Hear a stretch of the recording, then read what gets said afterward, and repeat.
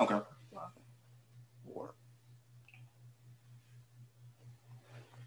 Yo, yo, yo, welcome to Carolina Blitz's Zone, Two Shades of Blue. My name is Royal Howell. My co-host is Terrence Hatchett.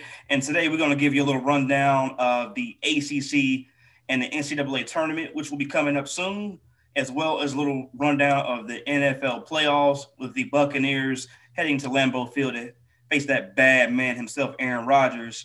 And then we also have the Bills Mafia heading to Kansas City, Arrowhead to be exact, to face that bad man also, Pat Mahomes, the $1 million man, the turf toe injury. We're going to get into all that coming up soon, but we're going to start off with a little ACC basketball, man. As you know, recently, Duke basketball has been struggling. Carolina basketball scenes have been turning the tide just a little bit. Virginia still heads and shapes above everybody in the league, as well as Florida State, even without the absence of Scotty Barnes, who returned recently. There's a top tier 1, 2, and 3 in the ACC basketball where we have teams due to the COVID pandemic who have been struggling.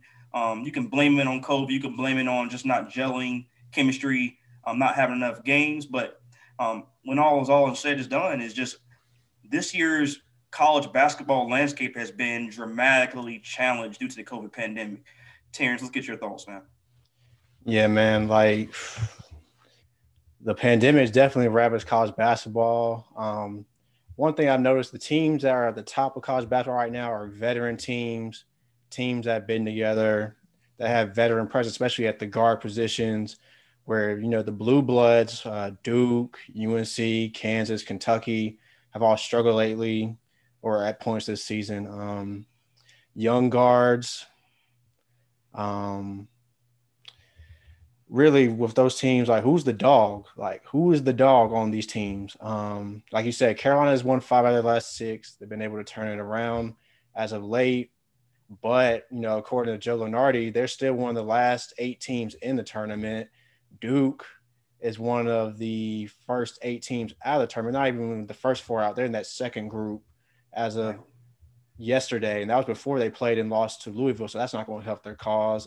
Kentucky's struggling. Kansas is struggling. It's been a weird year in college basketball. One thing about Duke and even UNC, because UNC, even though they won 5 out of the last 6, they're not off the hook yet. There's really not a lot of quality wins left in the ACC. So wins aren't really going to help your cause, but losses can be damaging to your cause. So both teams still have a lot of work to do down the stretch. And I'm going to give you the floor a second for what your thoughts about Duke struggles, and then I'll pick up on where UNC is. My opinion on Duke basketball, and I'm trying to keep this clean as possible. I know we have an audience out here who doesn't want to hear, me going off 24/7, but I'm going to just call it like it is. This year's Duke basketball team, it's been a ton of struggles on both sides of the basketball. Some of that is due to, having a bunch of freshmen, which in this day and age, the one and done era in college basketball, especially for the Blue Bloods in Duke and Kentucky and UNC, this year specifically, has completely been hit by the COVID pandemic. And when I say this, as far as Duke, Duke has no killer. Duke doesn't play defense. Defense starts with a D. Duke starts with a D. Defense is completely missing from Duke basketball this season. We have no killer. We have no leader. We have no floor general. You can say Goldwire, Jordan Goldwire is a floor general. He's a defensive pest. I wouldn't necessarily call him a offensive genius on the offensive end. Yeah, he could push the ball in tempo. He can get to the right guys in transition. He can find the open man. But last night, as you've seen against Louisville, the defense was strictly leaving him open, and he was shooting and bricking. He was trying to take good shots. They were good shots. He was wide open. No one was within 20 feet of him, but he was bricking. You have Matthew Hurt, who is a stretch forward who's playing out of position, who is guarding centers on opposing teams who are just way more physical and athletic than they are, than he is.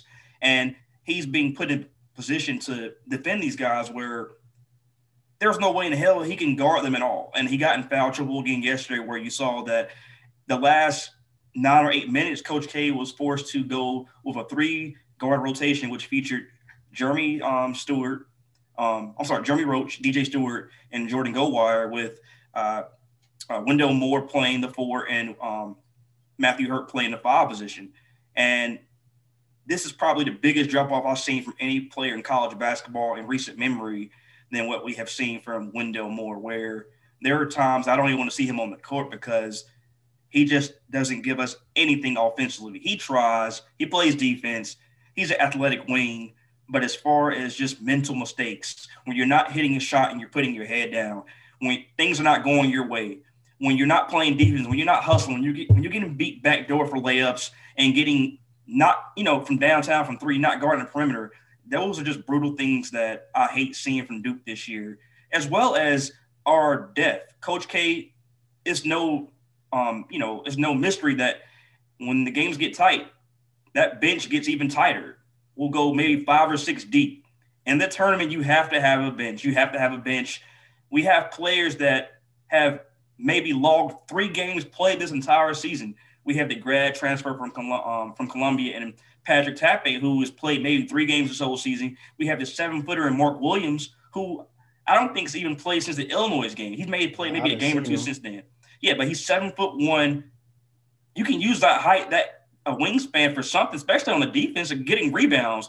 That 3-2 matchup zone that we're playing against these teams have been completely abysmal. Abysmal. Justin Champagne lit us up the other night for 30 and 15. Once again last night. There were times late in the game where it was a 2-point, 1-point game where Duke had the opportunity to, close the gap, make the necessary plays to get in the win column. And I know specifically a play around a 3-minute mark where I can't believe it might have been Carlik Jones or David Johnson who jacked up a shot. And Withers, amongst 4 Blue Devils, grabbed the rebound out of the 3-2 matchup zone, got his own shot, hit it, and came back down the court flexing. That's one thing that really ticks me off this year about Duke also is these teams are not scared of Duke. No, with not. Fans or no fans, it doesn't matter in my opinion because if you have heart, you're going to play with it no matter who you're playing against. You can't take anybody for granted. If anything, if you watch Duke if you watch Duke basketball this year, we look like a bunch of choir boys on the court, man. That's how they look. I see no heart, no tenacity, no grit, no pit bull, no killer on the court. These are a bunch of boys that have just been spoon-fed and privileged all their damn lives, and they're not bringing it on the court. It's earned, not given for Duke basketball, man. It's earned, not given. I have no hope and no faith in this team doing any kind of damage in the tournament. If we even make the tournament. Right now, Duke is 5-5, loser the last 3. Our schedule doesn't get any easier coming up. And on top of that, I wouldn't even expect an NIT invite right now from Duke basketball because just flat out, we're sorry, we're garbage, and I don't see any kind of heart or hustle on that floor. Loose balls. I think it might have been a tie game or Louisville was up by 1 last night, and the ball is right in front of Jalen Johnson's face. He literally just bends over and tries to grab it. And what does a Louisville player do? They dive on the floor. You go out and lose plays. Those are winning plays. When you dive on the floor, you're hustling, you're putting your heart and soul into the game. I don't get that kind of energy from this team at all whatsoever. And it's sad that we have a leader in Coach K who is an opposite reflection of what I've been seeing from these players. Coach K will give his heart and soul for this team, man. He is so protective over these players that it's unreal. And I'm not getting that kind of vibe from these players at all because when you have a coach that's willing to die and put his heart and soul on the line for you, you're supposed to be a reflection of your coach always for any kind of team that you're playing with, whether it's football, basketball, hockey, track, whatever the case may be. You're always supposed to be a reflection of your coach. When you're not giving any heart and soul and effort on the court, it's a big-time issue, man. And I'm just very, very disappointed in Duke right now. I don't expect us to make the tournament right now. The schedule doesn't get any easier. Yeah, it's still early in the season, but hey, they're 5-5 right now, 10 games into the season, and there's no hope. I can't remember in the last 15 years where Duke has lost multiple games. I think it's been since 1995 where Duke started 9-6. This is going down and quickly. Coach K said the other day during his press conference that it's not time to panic. It's time to panic, Duke basketball. It's time to panic, and it's time to panic right now. Yeah, I just want to say you made up a great point, Royal. Sometimes, we've had teams, you and I have coached basketball. We've had teams where we connected with off the jump. They were a reflection of us on the court. And we had teams that we just couldn't find a ways to connect with them for whatever reason. They just couldn't connect. This Duke team does not look like a Duke team. And I'm a Carolina fan. I don't like Duke, you know. But, being objective, I know Duke very well and what a Duke team is supposed to be. And this isn't a Duke team. They're not tough. They don't defend. They don't have any leadership on the floor. And like you said, teams are flat out punking. They're not intimidated by Duke this year. And why should they? They have no enforcer, no leader, no dog. Yeah, man. And then I got their schedule. They played Clemson on Saturday the 30th. Clemson got beat by Florida State, but, that's still a tough game. Miami, UNC, Notre Dame, at State, at Wake, Virginia, Syracuse, Louisville, at Georgia Tech, at UNC. As far as making the tournament, there's really only a couple of games left on the schedule that you could say would be quality wins that really help their cause. Duke might have to win the ACC tournament to get in the NCAA tournament. Which, who would have ever thought mentioning Duke basketball and must winning the ACC tournament to get into the big dance? Yeah, it's an anomaly, man. I mean, I can't remember in recent memory where Duke had to win the ACC tournament to get into the big dance. It's just I'm disappointed in this team, and it's so many flaws. You can't just choose one area about Duke this year and say, hey, this has to be fixed in order for Duke to succeed. The point guard position, the guard position in general, the stop penetration to the lane, the rebounding, the guarding the three-point line. There's issues all over the place. We're running a 3-2 matchup zone to disguise our defensive deficiencies. It's point blank, period. We can't guard anybody, man. It's sad. It's sad. I know these players are young. They were, McDonald's All-Americans, 5-star recruits. Throw all that out the window when you get into college basketball, because we don't care about, these teams don't care about your ranking, where'd you go to school at, how many stars you got. Like, they don't care about none of that. At the end of the day, they wipe their ass just like you do. Their blood's red just like yours. They don't care about who you play for and where did you go, where you coming from, what kind of upbringing you came from. Yeah, they wipe their ass just like you do. So, play like it. Bring it, man. Bring it day in, day out. No plays off. Have that hustlers mentality, that dog mentality. You got to bring it, man. You got to bring it. I'm not seeing that from Duke basketball this year, man. And I'm a diehard Duke fan. I cover the team. As I cover other teams also. I try to keep the biases and, my personal feelings and thoughts, aside. But right now, right here and there, today, as we speak, Sunday, Duke is not a NCAA tournament team. Also, Duke is not an NIT team at all. I would put Duke maybe in a MEAC, and damn, they'll get their money's worth in the MEAC. It's sad, man. I'm calling it like it is. You put Duke in the MEAC or the Big South, some of these schools where they got nothing but dogs and hustlers that's going to sit there and grind every possession. They don't care about who you play for, what you've done, what you have done. What have you done for me lately? They don't care about none of that stuff at all whatsoever, man. These boys are some dogs, man. And Duke, I'm not seeing that from this team this year at all. At all. One thing, I was watching the Kentucky LSU game right after the Duke game. I think it was Jimmy Dykes, commentator for ESPN. He stated that the reason why some of these teams are struggling, Duke, Kentucky, Kansas, you can even say UNC, even though they've turned it around. Who are the pros on this team? I mean, for Duke, Jalen Johnson might be the only pro. I don't really see anybody on Kentucky right now that's NBA ready. Kansas, I don't really see anybody on that roster that's NBA ready. UNC, some of the mock drafts I've seen, they got Day'Ron Sharp as a second-round pick right now. But, these are the blue blood programs like college basketball. And I don't really see any pros as of today on these teams except for one or two guys. So it's going to be real interesting. Now to switch to North Carolina. North Carolina is one of the last 6 teams in.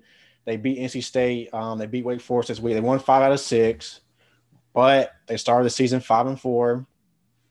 And I'm going to pull up their schedule real quick. UNC has Pitt on Tuesday. Tough game. Then they play at Clemson on the 2nd, at Duke, Miami, at Virginia, Virginia Tech, Louisville, at Boston College. They play Florida State again with Scotty Barnes this time, at Syracuse and Duke. That's not really an easy schedule to finish the season either. And like I said, there's really not a lot of quality wins left. I mean, Virginia, Virginia Tech, Florida State might be ranked after this week. We'll see when the rankings come out. There's really not a lot of quality wins, but losses will hurt you. UNC is still not off the hook yet, even though they won 5 of their last 6. This is a team that could still miss the NCAA tournament as well if they go on a bad stretch. They have to keep winning games. The return of Anthony Harris, I think, has been a huge spark. If there's one thing about this, we just talk about dog mentality. Anthony Harris is a dog. He's come off 2 ACL surgeries and is still out there, was able to come back, and he just brings a different energy to UNC. Caleb Love has played better lately. We saw RJ Davis play well yesterday. Mardo Baycott's been on a tear lately. Dayron Sharp, solid most of the season. I think UNC, I think they will make the tournament. It's going to be close. They don't have a lot of wiggle room as of today, but they're trending in the right direction. And we see with Roy Williams teams, sometimes they start the year off slow and the fans get in an uproar and they panic. But usually by February, they start trending upwards. And I think this team is trending upwards, but they can't afford any more bad losses, man. They don't have a lot of room for error. It's just a real weird year in college basketball, man. Like, the Blue Bloods are struggling. Kansas has lost 3 in a row. Kentucky's 5-9. The teams that are you would expect to be contenders aren't really looking like contenders. And that leads into our next segment. Roy, you want to tell the listeners what we're about to do? Yes, sir. So we're going to play a game. It's contenders and pretenders. So basically, I'm going to name a team to Terrence, and he's going to let me know if he thinks they're a viable threat to cut down the nets in April, or if they're a pretender, they're not going to even make the tournament. They're just, putting up for show, basically. They have no chance of doing any kind of damage in the tournament if they even make it. So to start it off, we have 2 hot teams in America that have been getting a bunch of praise from our media outlets, ESPN specifically, and Gonzaga and Baylor. I'm going to start with Gonzaga. Are you going to take Gonzaga as a contender or pretender? I'm gonna take them as a contender. Some people be like, "Oh, Gonzaga's never broke through."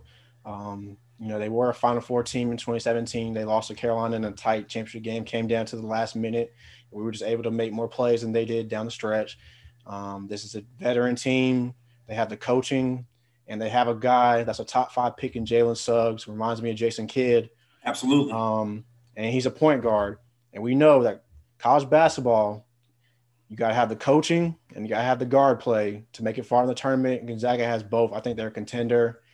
This might be the year Mark Few cuts down the nets. They were on pace to be a team that get to the Final Four last year, but, COVID kind of threw that for a loop. I think they're hungry and they have the pro at the guard position. So Gonzaga's contender. Let's go with Iowa, who played your Tar Heels earlier in the season, who shot, remarkable from downtown. They probably would have beat the Lakers that night shooting from downtown. Is Iowa a pretender or contender, in your opinion?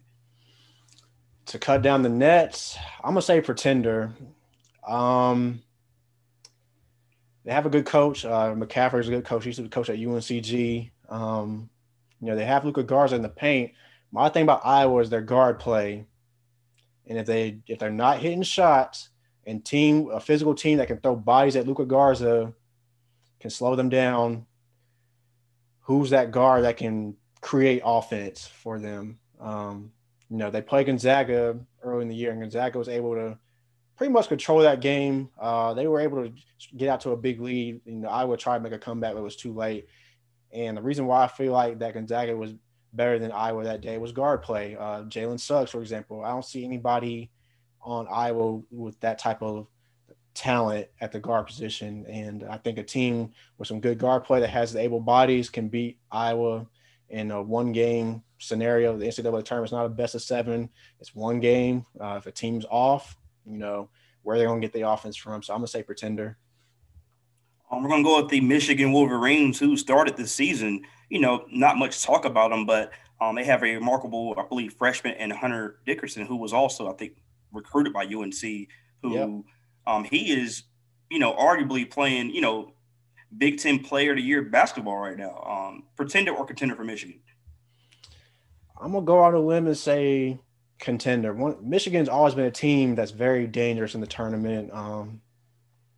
They have veterans. Like you said, they have Hunter Dickinson, Juwan Howard is coaching the pros. He's very well respected in the NBA ranks. He's doing a great job at Michigan so far. He's done a good job in recruiting.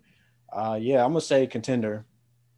All right, and last but not least, your own Carolina Tar Heels. I'm gonna say I hate to do it, but I'm gonna say pretender as far as getting to a Final Four.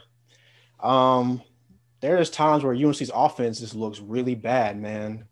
Um, we turn the ball over a lot. Freshman guards, we have 6 freshmen on the team total, and a sophomore in Baycott. At times, we just really struggle to score the basketball. One thing I've noticed about this UNC team, and the reason why I think they struggle, is they need a stretch four or a three that can really space the floor. The floor spacing at times is atrocious, man.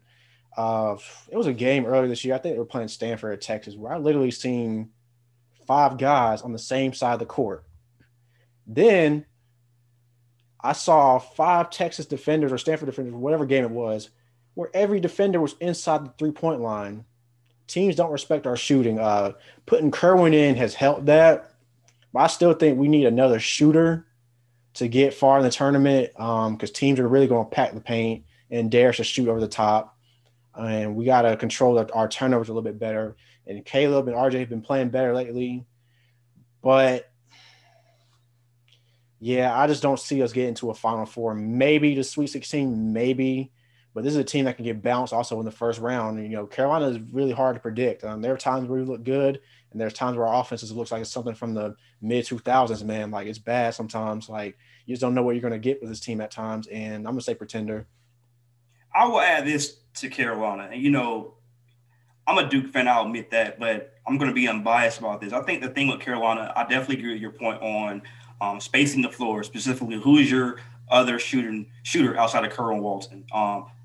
He's tremendously when he's shooting the ball. I think his something that's detrimental to UNC is his defense. When he's playing defense, he's a liability on the defensive end. Yep. But to make up for his defense lackness, you have Leaky Black, who's arguably ACC Defensive Player of the Year when it comes to him locking down an opposing team's best player. You have bigs in the paint, multiple bigs who can give you 15 and 10, and Baycott, Darren Sharp, Brooks. You have bigs in the paint. I think Carolina's top 3 in country in offensive rebounds. Yep. The last time they were top 3 in offensive rebounds, they won a national championship. So you have that type of production in the paint. You have guards who are coming into their own, and getting the addition of Anthony Harris back into the rotation is paramount. You have Caleb Love, who as of lately, he's playing with that type of swagger, that type of sense where, hey, I'm a floor general. I'm playing for UNC. I was a preseason lottery pick in some people's mock boards for the NBA draft, and he's playing like it right now, man. I mean, the kid has that swagger about him. He has that it factor. He's playing with heart and soul in the court, and he's taking the opposing team's best shot and giving it right back to him. You watch the game against NC State where Devin Daniels, who's been giving everybody buckets this season, almost seems like they were going back and forth with it. And even yesterday during the press conference, Caleb even said this was a statement game. I wanted to make sure when this for coach, they were yapping. I was like yapping back at them. I wanted to make sure that we got that get back on. Like that was his word. So I think that UNC has the pieces. They're gelling. They always tend to get better towards March. If you watch a UNC team like you mentioned earlier, they may start the season off slow with a couple losses, but as the season progresses, and one thing UNC does, Roy Williams specifically, he plays his bench. UNC can go about 9 or 10 deep. Always, so you're going to, yeah. Always. And, towards the tournament, he will still keep that in progress where he's playing his bench. He has bigs and he has go-getters that want to win basketball games. Whether it's a 1-point game or a 2-point game, you're winning the game. That's all that matters. It's the opposite of what Duke's doing right now where we can't close games. UNC is finding a way to close games, and they're getting better towards March. That's a recipe for, at least in my opinion, for this year's team, a Sweet 16. Yeah, One thing you can always mention. Oh, go ahead. I'm sorry. My fault. I didn't mean to cut you off, but yeah, I think Sweet 16 is their ceiling as of today.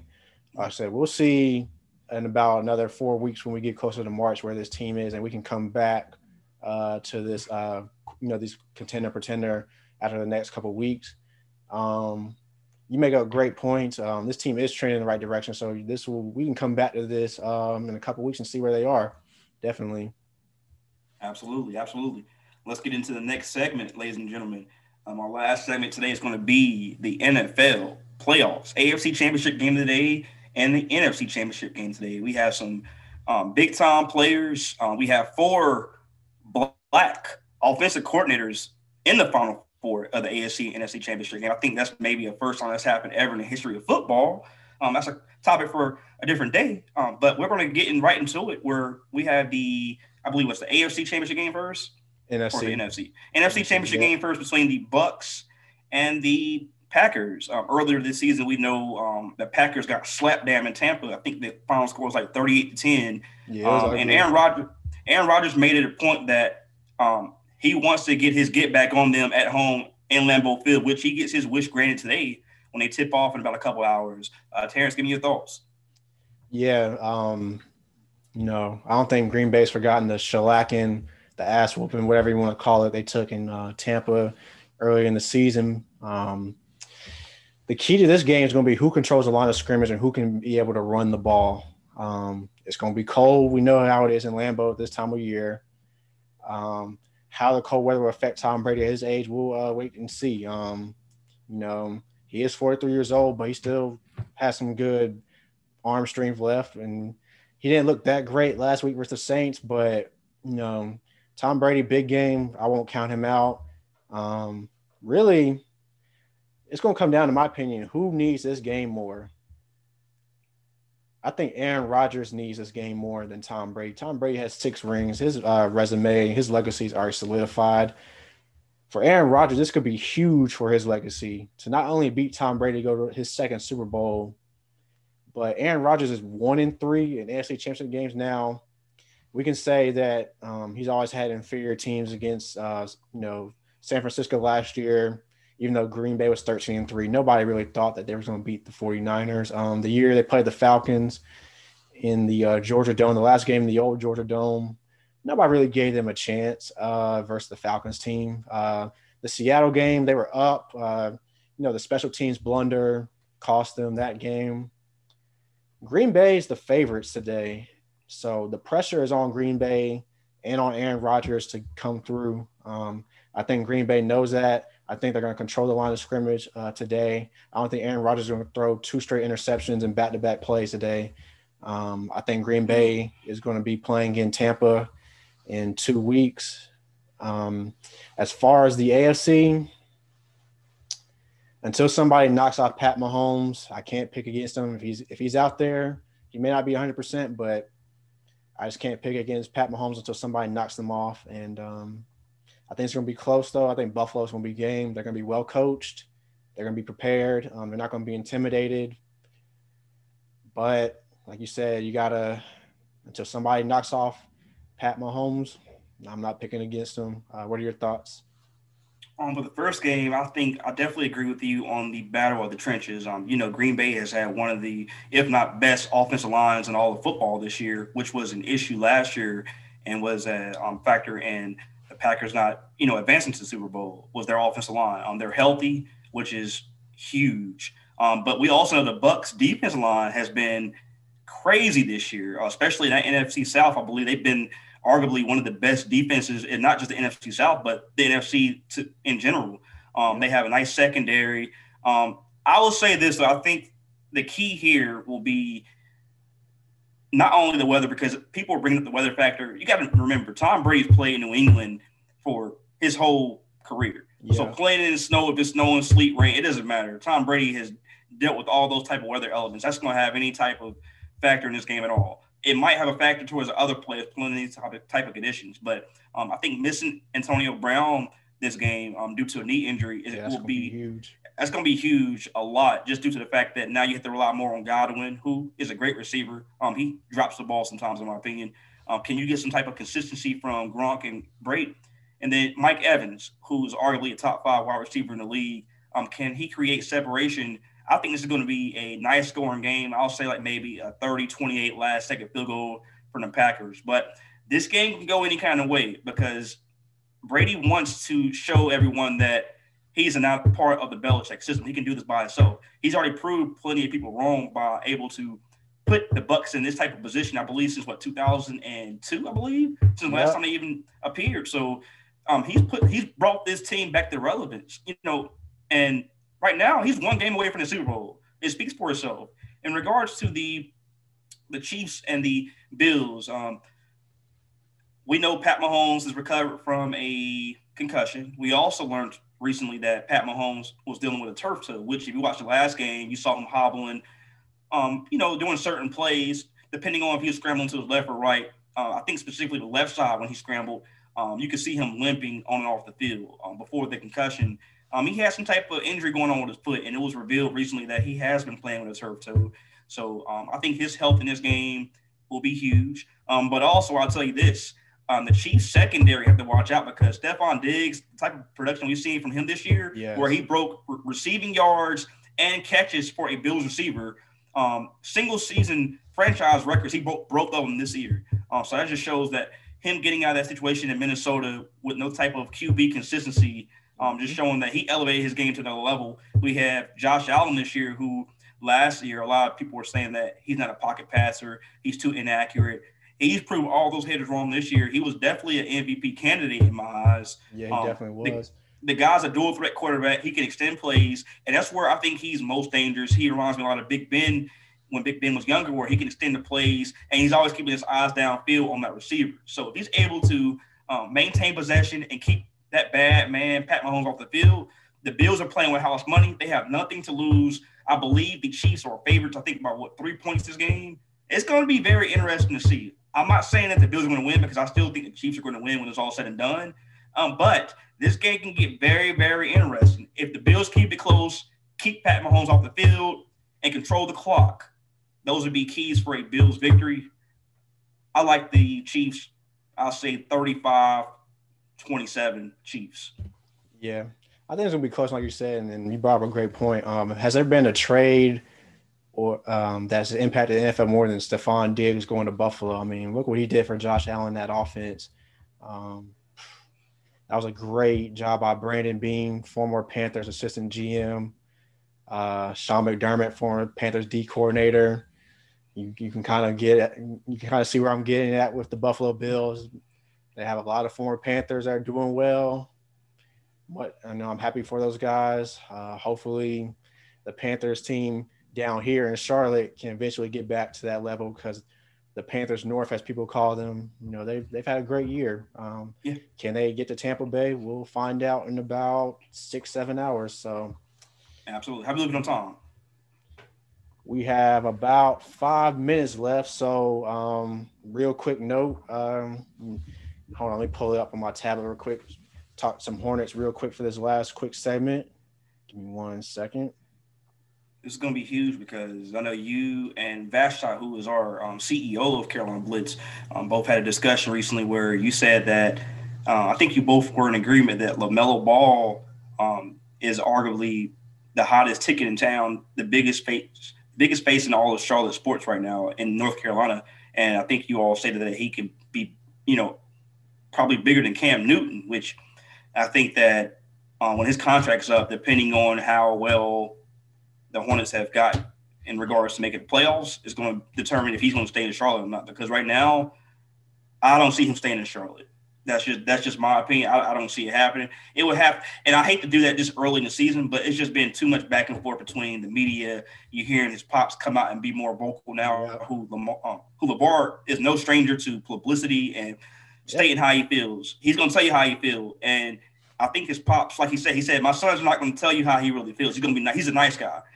Melo looks like a nice guy, but I think that he's, if you don't start giving that man more playing time, it's going to be not just an issue. I think rule number one is going to be getting Brago out of town. I think Jordan will do everything he can to keep Melo in a Hornets uniform. So, and rule number one will be getting Brago out of town. LaMelo Ball is good for business. The Hornets have not gotten this much recognition nationally from national media in years. Speaking of, so here's the quote. I'm sorry, it took me a while to pull it up on my tablet, but this is in a response to what LeVar Ball had to say. This was asked by Rick Bonnell, the Charlotte Observer. This was James Borrego replying to the question about LaMelo Ball only playing 16 minutes in the last game. If you're turning the ball over 5 times in 16 minutes, that ain't going to cut it for me. If you're doing that in the offensive end, you better bring something defensively, which is crazy to me because LaMelo Ball actually is not that bad of a defender. He plays the passing lanes very well. He helps. He rebounds very well. So I'm not getting what he's trying to say if you're not bringing anything defensively. He's a point guard. You're going to turn the ball over, especially when you're a creator.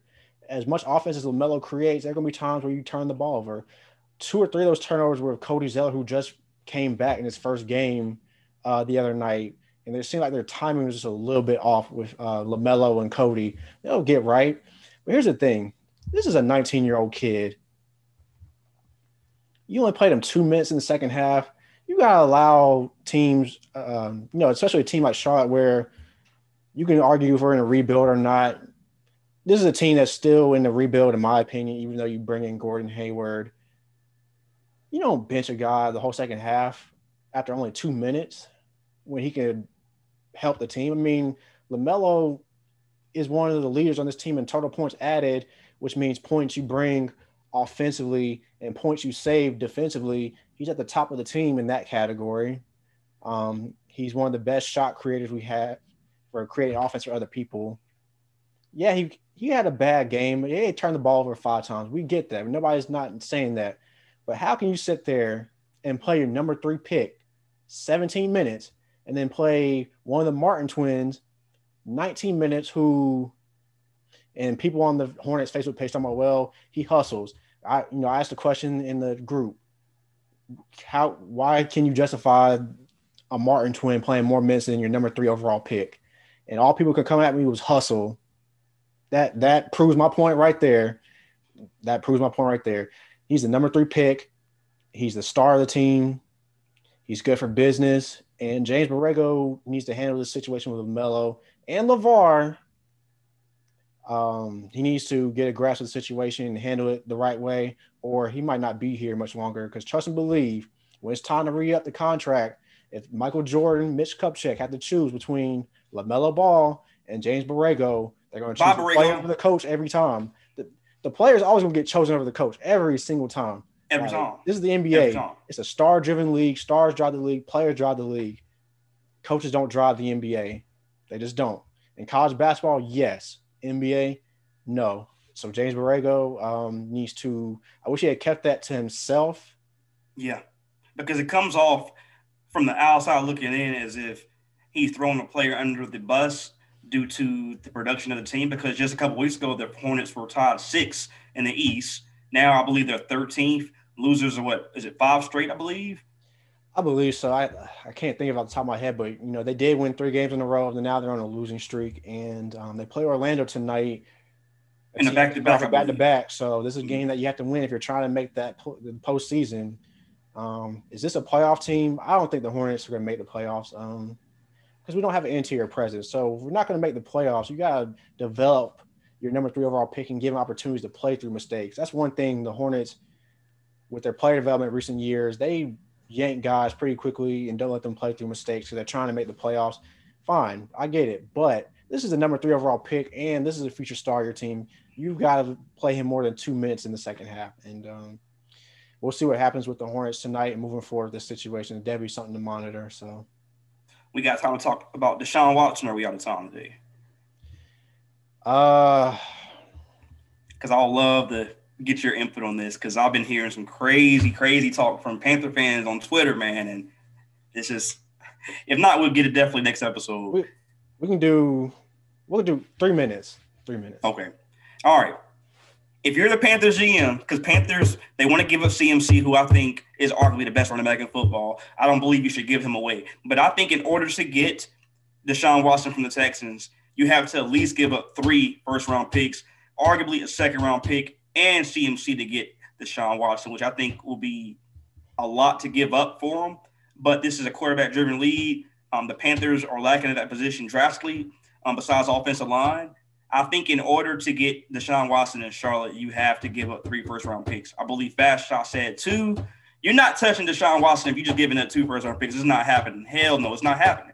You want to give up 2 first-round picks, a second-round pick, and Mr. Checkdown Teddy B? It's not happening. You got to give up 3 first-round picks to get Deshaun Watson. Yeah, it may be a lot, but you're getting the top 5 quarterback in return. Quarterback position is lacked in Charlotte. You gave up, I believe, $63 million to Teddy B.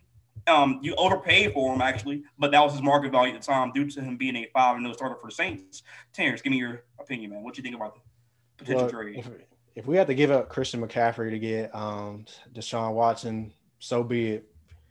You can find running backs But top 5 quarterbacks, top 7, whatever you have Deshaun Watson ranked, you don't find those often, and you have to do whatever you can to get a player like that because you got to think about it. Drew Brees is retiring. Tom Brady doesn't have many more years left, and we don't know what Atlanta's going to be. You get Deshaun Watson, you can control the South for the next 5-6 years. If we still have talent. We give up a couple of first round picks and McCaffrey. We can find running backs. Second, third round of the draft. We still have DJ Moore, Robbie Anderson. We got to continue to build our offensive lineup. But you get Deshaun Watson, we could win the NFC South. If not next year, then definitely the year after. Whenever Tom Brady leaves Tampa, the South will be ours. And you got to do whatever you can to bring a guy like that to Charlotte. So hopefully we'll see if the new GM can get it done. All right, that sounds like a plan, man. Sounds like a plan. Ladies and gentlemen, thank you for watching and catching our show today. The Two Shades of Blue podcast will premiere on Monday mornings. Just, follow us on Twitter, Instagram. My Twitter is TrueBlue1824. Terrence, tell the people your Twitter handle, man. You can find me on Twitter, Instagram, T_Hatch. That's HATCH89. Like you said, check us out Monday mornings. This will be up every Monday. We're going to bring some sports. We'll definitely start bringing some culture, some more music drops. Waiting on that Drake album to drop so we can give our opinions on that. We'll definitely talk some boxing, basketball, the culture. And we thank everybody that has listened, and we appreciate y'all support. So, absolutely. Thank y'all, man. Appreciate it. See y'all next week. Yes, sir.